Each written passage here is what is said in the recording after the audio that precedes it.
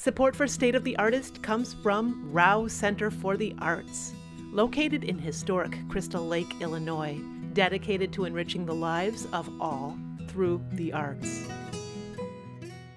The first time I met Nate Woogan, I didn't actually meet the man. I met the man's writing. Here's an excerpt from his screenplay, Physical Therapy Massacre, being read aloud by WNIJ's Guy Stevens, Claudia Baker, and on stage directions, Peter Medlin. The interior of a dirty gym used for people who are physically disabled.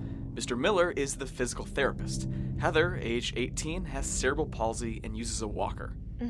Need help? Oh, sorry. Mr. Miller kneels down and grabs her ankle. Ow. Lay down, please. Heather reluctantly lies on her back. She winces as Mr. Miller lifts her legs. Your hamstrings are tight. I know. Nate's screenplay frightened me, therefore I was compelled to interview him. He led me to his home. We're on the rooftop of my apartment building in Chicago, Streeterville.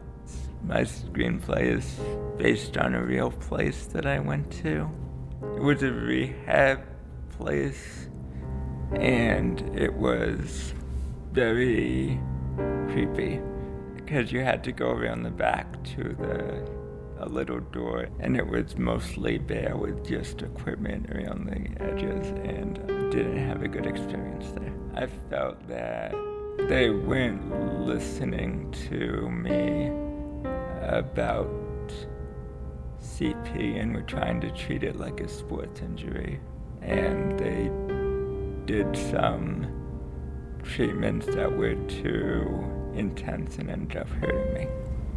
But on the good news, it inspired the whole thing, so. Nate is originally from Westchester, New York. He moved to Chicago 4 years ago for health purposes. My disability is ataxic cerebral palsy. The reason for the medical move to Chicago was a slippery floor and a radiator. It was a perfect combination. The concussion. In that moment, I realized something. Nate is funny, and it turns out the 27-year-old has been funny most, if not all, his life. I know I started talking early, and my mom said I started telling jokes really early. She thinks it might be because I had trouble moving and walking, so I had to rely on talking more. But being talkative and funny doesn't necessarily mean happy. I was always sort of isolated because it took me longer to get places. I enjoyed being a kid. It was, in general, I enjoyed it. I just had moments of depression. I think when I was young, I was depressed about not being able to keep up with everyone else. And then as I got older, mostly medical things caused me to go back to depression, I think. It's happened in stages throughout my life, but it's really hard to see a linear cause and effect with depression. There are several ways to cope with depression: nature, exercise, nutrition. So I think that comedy helped me get out of depression, and writing helped me get out of depression, so it was like therapeutic.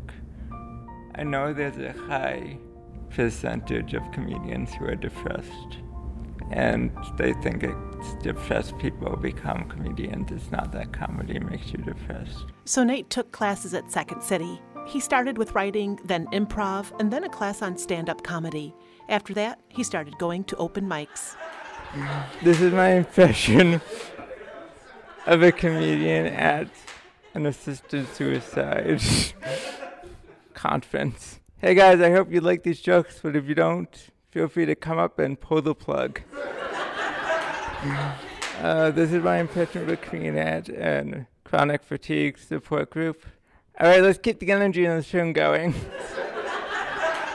And this is my impression of a comedian at a international convention for determining a nuclear deal with Russia. What's the deal with Russia?